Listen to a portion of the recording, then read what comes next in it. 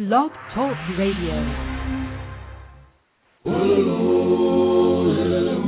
It's the Spiwe Show, an idea exchange empowering us to live well, live fully, and love deeply. And now, here's our host, Spiwe.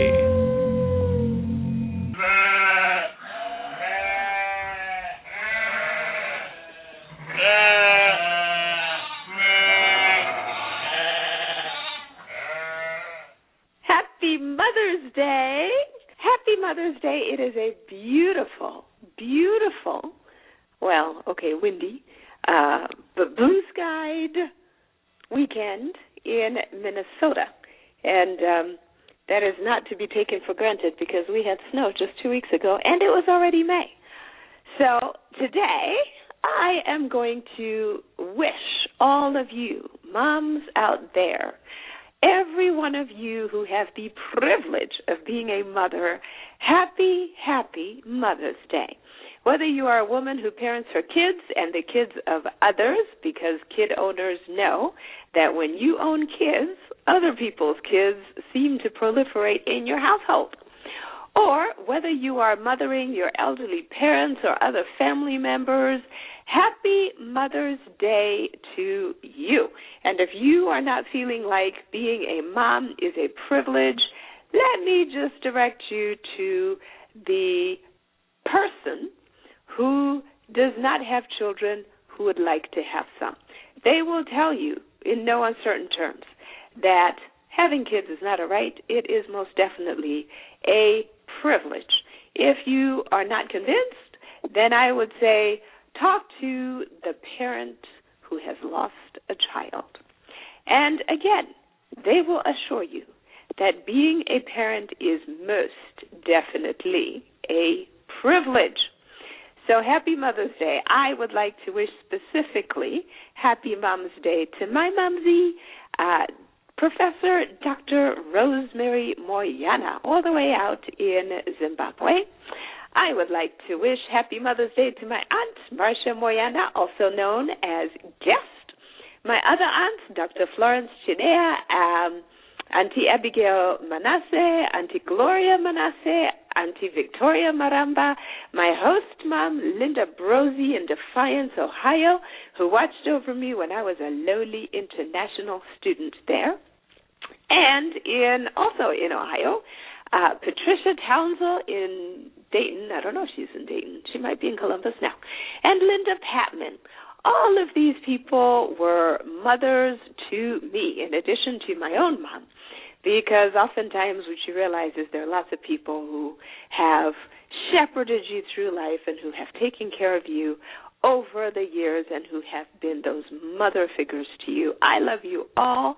And for those of you who might be thinking, well, gee, shucks, really it should be Mother's Day every day. I would say, you know what, you are absolutely correct. It is Mother's Day every day because we should be grateful for our moms and we should be celebrating them every day. And I think, though, it is a good thing to have one day in the year where we specifically focus on the fact that we love and appreciate the mothers in this world who work tirelessly to take care of the rest of us. And as a mom myself, I can tell you it is a tireless, thankless sometimes job because you don't get to turn off and stop being a mom. When you have a little baby in the household, you don't get to just decide, hey, I'm tired of this, I'm just going to go do something else. So happy Mother's Day to all of you. And this is the show that is actually going to be the Mother's Day gift from me because we're going to talk about sleeplessness. As many mothers know, there are many of us who have sleepless nights.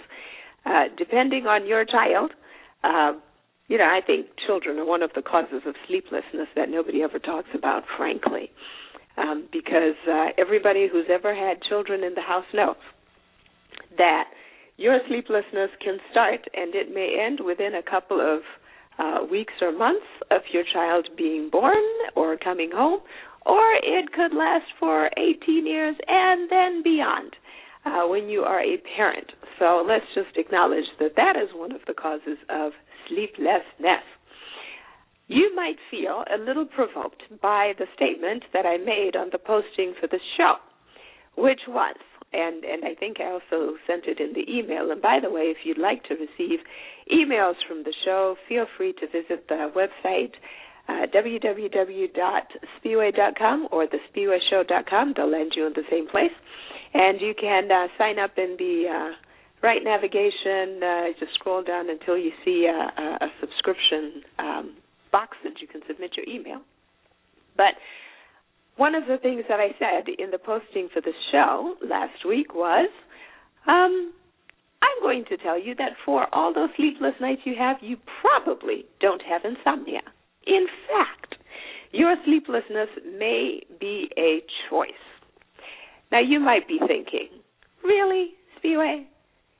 If so, why do studies estimate that between a quarter and one-third of American and European adults experience some form of insomnia each year, with between 10 and 20% of them suffering from severe sleeplessness?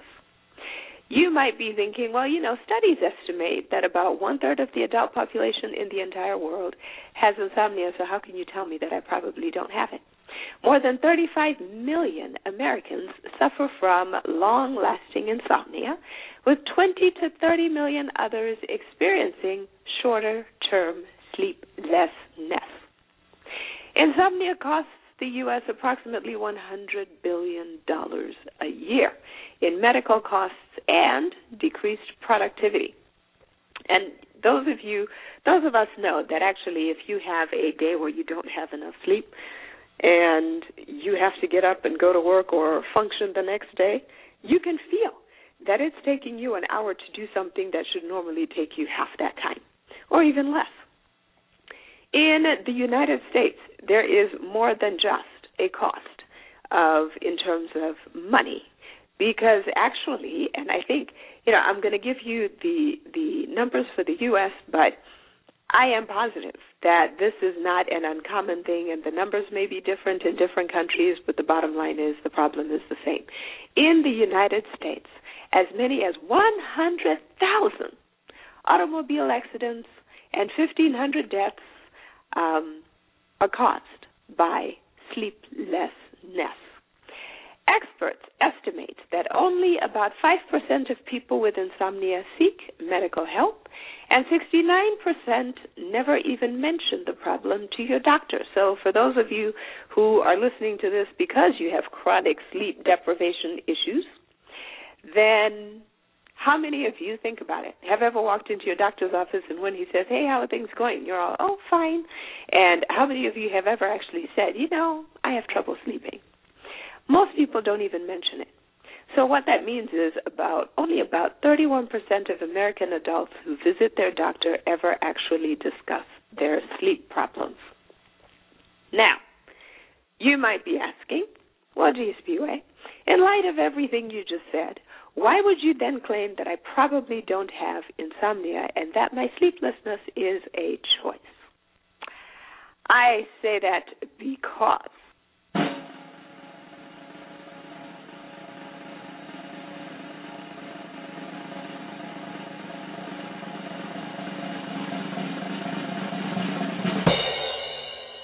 while nearly a quarter of adults are unhappy with their sleep patterns, only up to 10% actually meet the criteria for full-fledged insomnia.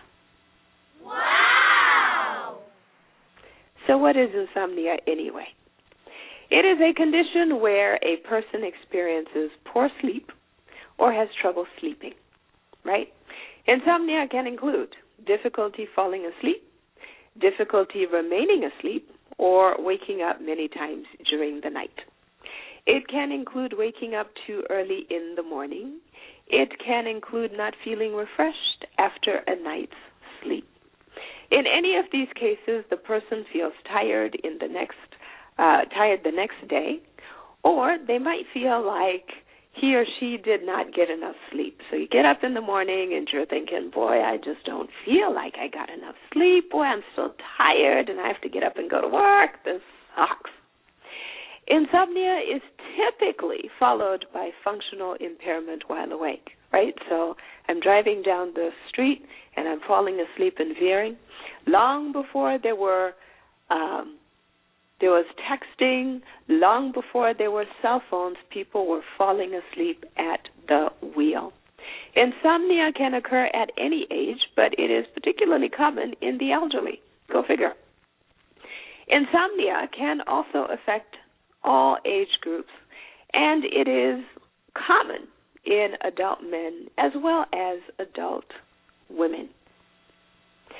Poor sleep for any length of time can lead to all sorts of horrible things, including mood disorders, lack of motivation, less energy, problems with concentration, and increased fatigue. That is why healthy sleep is vital to the human body, and it is so important for the optimal function of the brain and other organs. There are different kinds of insomnia. 3, actually. Everywhere I looked when I did the research, it seems like there are 3 kinds of insomnia, so I'm going to go with that. There is what is called mild or transient insomnia. These are sleep disorders that last for several days. There is little evidence or even no signs of decreasing function during the day. So, I've got a temporary issue. I didn't get to bed at the right time. I had a hard time sleeping last night. Gee, it's a one-off thing, but I'm fine. Then there is medium or short-term insomnia. These are sleep disorders that last less than a month, which mildly affect the function during the day, together with the feeling of anger and fatigue. I used to find that actually when I went, there were 2 things that really just made me lose my cool, made me lose my temper faster than anything, lack of sleep and lack of food, because, food's kind of important. The last one is chronic or severe insomnia. These are sleep disorders that last for more than a month, which is very disturbing, with very disturbed functioning during the day, and it causes intense feelings of anxiety, fatigue, and irritability. So now think about that and ask yourself, do you have insomnia? If you have had a hard time sleeping for a while, are you exhibiting those signs? And you might be thinking to yourself, well, yes, I am. Therefore, I must have insomnia. Maybe. Let's keep going, shall we? So how much sleep should you get anyway? Everything that I have read on the topic says on average most people should get between 7 and 9 hours of good quality sleep each night in order to feel alert the next day. There are some sleep therapists who would suggest that you should get as much as 10 hours every single day. I actually know very few people. I think I might know one person who can actually sleep that long in any given 24-hour period, but that is what we are told we should be getting. The sad thing is I've also seen a statistic that the average adult in the United States gets something like on average 4 to 6 hours of sleep, and more people get 6 and 5 hours of sleep, and many people don't get to 8, 9, certainly not 10 hours, but supposedly this is what we need to get. So there you have it. Some people function perfectly well on only 4 or 5 hours a night. The key to healthy sleeping appears to be a consistent pattern instead of the number of hours that you actually sleep. If you don't have insomnia, you might be thinking, well, then what on earth do I have? Well, I would suggest to you that actually there are a lot of us who don't have insomnia, but maybe what we do have is chronic sleep deprivation. And that is a situation where a person maybe sleeps soundly, but just doesn't get enough sleep.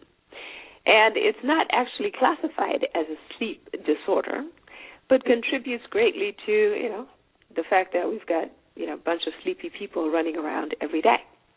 Experts say that most people probably need at least one more hour of sleep every single night compared to what they actually get. So yours might not be a sleep disorder per se. It may not be a clinical sleep disorder. It may just be that you're not sleeping enough. And that's not quite the same thing. Now, you might be saying, well, all this is very well and good, but how do I fix it? Because you heard the sheet at the beginning of the show, and you might be thinking, well, I sure did try counting those, and that has not served me particularly well. And so what am I supposed to do now? What can I do? Well, what I will tell you is the bad news is I'm not a doctor, and that's the caveat I'll give you before we even begin. And as a result, I'm not going to give you medical advice. I'm going to give you the results of my research, and I will give you things that I have personally tried and found to be successful. First, understand that your trouble sleeping might be because you have certain habits that prevent you from sleeping well and sleeping soundly. These are sleep blockers, if you will. And by the time we get to the end of this show, you will understand why I say, your sleeplessness might actually be a choice. Second, understand that many sleep blockers are actually within your control. That's why I say it could be a choice. After this show, when you are armed with some solutions, if you choose not to change your habits, it will be even more of a choice because now you're going to know. And I say that because it's funny how many of us are often armed with all the information we need to make a positive change in your lives, and yet we choose not to make the changes, preferring instead to continue in our rut, complaining about our problems. How many times have you gone to work and heard somebody say, I just hate this job. Oh, my gosh, my boss is just a total moron. Why? I could run this company with my eyes closed. That's how idiotic the people at work are. I just hate it here. And then if you say, well, if you hate it here so much, why don't you get another job?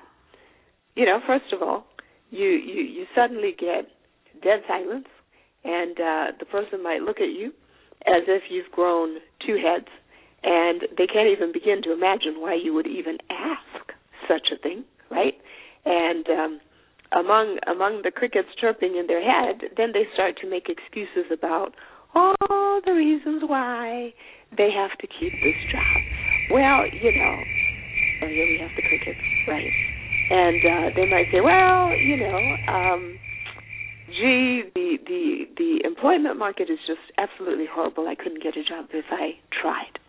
And I would leave and get another job were it not for the fact that they actually really need me here, and I have to stay for that. And you get, on and on and on go the excuses, right? So these are the things that if you are armed with the information and you know where to get more, then you have to make a choice to make a change. So what is it that you're supposed to change? Well, I'm going to give you a couple of tips, and actually we're going to do a Father's Day show where I will give you more tips. That will be my gift to the dads. First of all, stop doing everything else in your bedroom that is not sleeping and making love. Yeah, I said it. There are two things you should be doing in your bedroom, and that's it. What that means to all of you out there who have bad habits is it means you shouldn't be reading, working, exercising, hanging out in your bedroom. And most of all, you should not be watching television in your bedroom. Why? Because watching television actually is designed to stimulate your brain. People who make television shows want to make them racy and exciting. One of my favorite shows is the show Scandal on ABC, and I promise you, that is not the show to watch if you're trying to fall asleep, because there is something exciting and heart-pounding that is happening in that show every single week. So watching television, not such a good thing. And especially, whatever you're watching, even if it's the news, is designed really to stimulate your brain, your attention, your thinking. So stop doing that. The other reason you want to not do that is because if you only do two things in your bedroom, you go to sleep, you make love, it will get you in that zone. It will condition your body that every time you go into the bedroom, there's only one of two things you're going to do there. Makes it easier to sleep. Don't make your bedroom the source of and the root place where you tie yourself to your work, for example, because then you will have a hard time falling asleep because your mind won't stop going and you'll keep thinking about work, and it will keep you awake. So that gets me to tip number 2. Train your body. And limiting what you do in your bedroom is a great way to train your body. The other thing is go to bed and get out of bed at the same time every single day. This is going to take rigorous discipline. So, for example, if we all agree that you want to be getting 8 to 9 hours of sleep, set aside that time to be in bed every night. Set your bedtime. So if you decide my bedtime is going to be 10 o'clock every night, then by hook or by crook, especially when you're starting out, make sure you are in bed at 10 o'clock every night, right? And make a commitment that you're not going to get out of bed until 6 a.m. the next morning, okay? That, over time, will train your body to take advantage of the sleep period while you are in bed. And in the morning, if you're used to getting up earlier, if you're used to sleeping later, if it doesn't even work out that you don't get enough sleep that night, get out of bed even if you're still tired. This is going to force your body over time and with consistency to use the same period for that sleep. There are some interruptions that will get in your way, like traveling across time zones. Even a single hour can throw you off. Evening functions, if you have to be out late, then, of course, that's going to throw you off. So try and minimize disruptors to your schedule, especially when you're starting out. This takes us to tip number 3. The hour before bed, do only things that are conducive to winding you down. You can, for example, read or pray or meditate, but whatever you do, do not watch television or do anything else that's going to be a stimulant to you. Tip number 4, eating too much late in the evening is going to create a situation where you're going to have a hard time going to sleep at night. Having a light snack before bedtime is fine, but eating too much may cause you to feel physically uncomfortable while lying down, making it difficult to get to sleep.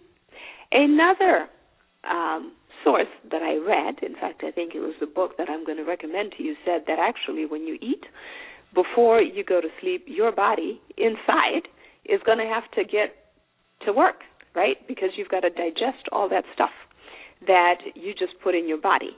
And all of that internal activity is also going to be a sleep blocker for you that's going to make it difficult for you to fall asleep. I mean, it sounds intuitive when you think about it, right? If my body is working, why would I expect that I should be able to fall asleep? Because falling asleep means that everything inside me should be winding down, not churning up. But, who really thinks about the internal factory that is the physical anatomy and the fact that, while you're running around doing whatever it is you're doing and laying down, your body's still working. The other thing to remember is that there are many people who also experience heartburn, a backflow of acid and food from the stomach into the esophagus after eating. All of these discomforts might be uncomfortable and keep you awake and simply uncomfortable. Next, tip number 5, avoid caffeine after 2 p.m.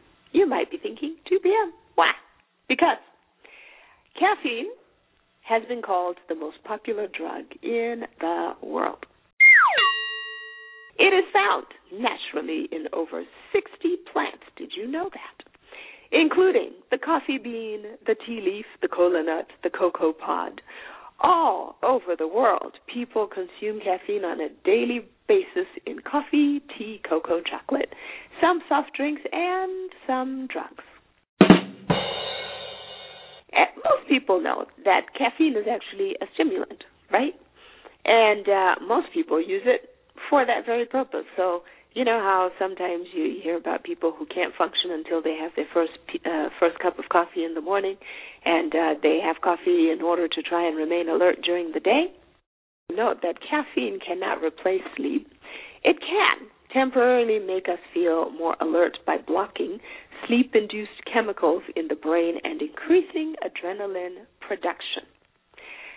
Now, here's what you may not know, that caffeine enters the bloodstream, and it comes in through the stomach and the small intestine, and it can have a stimulating effect as soon as 15 minutes after it is consumed.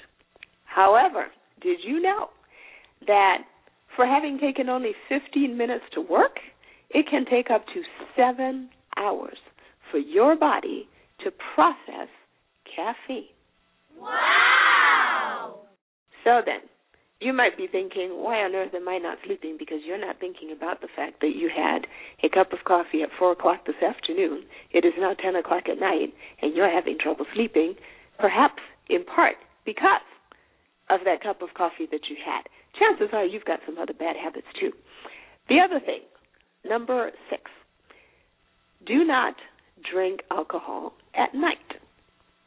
Alcohol is a sedative, and it may help you fall asleep, but actually it prevents deeper stages of sleep and often causes you to wake up in the middle of the night.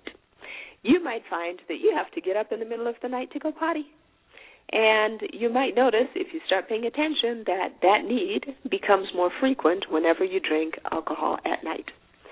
The other thing not to do at night, do not stuff yourself with sugar. Sugar and refined carbs increase blood sugar levels that can cause a spike of energy that disrupt your sleep.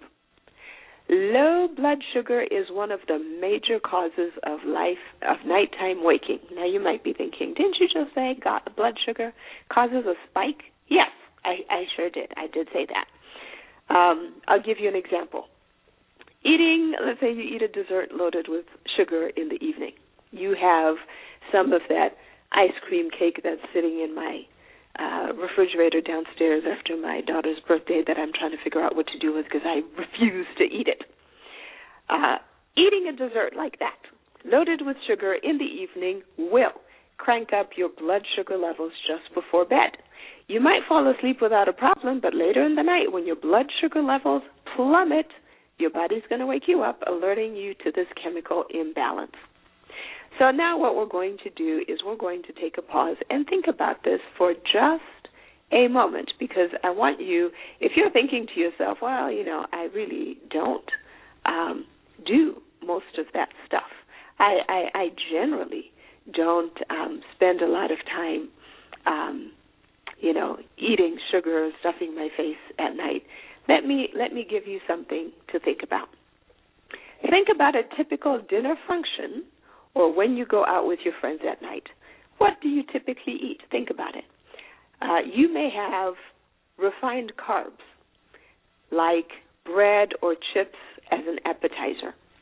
Then you might have more refined carbohydrates like pasta or rice with your meal. And let's say you order a steak. Then, late in the evening, you might then decide that you're going to have, and oh, by the way, what are you drinking during this dinner? You're drinking alcohol, you may be drinking soda, all of these carbohydrates and sugars that keep you from sleeping well. And what comes after dinner? Dessert, of course. And what do waiters and waitresses always offer you when they serve you dessert, or even if they don't? Coffee, or you can even have caffeinated tea, or you can have more alcohol. And so for people who drink multiple glasses of alcohol in an evening, along with their heavy meal, all of these things can be causes of insomnia and trouble sleeping and sleeplessness. So here is my challenge to you. Now that you've got some tips, between now and Father's Day, I want you to look at your habits And, journal is actually the best way to do this because we so minimize our bad habits until we have to write them down and face them. It's like people who say, gee, I can't understand why I'm gaining weight. I don't eat that much. And then if you actually have them write down every single bite that they eat, it turns out that actually they eat quite a lot, and there is a direct correlation between what you eat and how much you weigh. So write it down if you need to. If sleeplessness is a real big problem for you, you might want to write it down in a journal and document what you're eating, when you're eating it, and document what your habits are in your bedroom. Document what you're doing in a day and when you're doing it. If some of these tips, and you will find that what you're probably doing is you're probably doing multiple things that are causing you not to be able to sleep. If you get through all of those things and you try some of them and they're not working at all and they're not even almost making a dent, then perhaps you have a sleep disorder. And perhaps then at that point you need to... the doctor. Maybe you need to go see the doctor. So that is it for me today. Tune in on Father's Day where we're going to talk some more and do the conclusion of this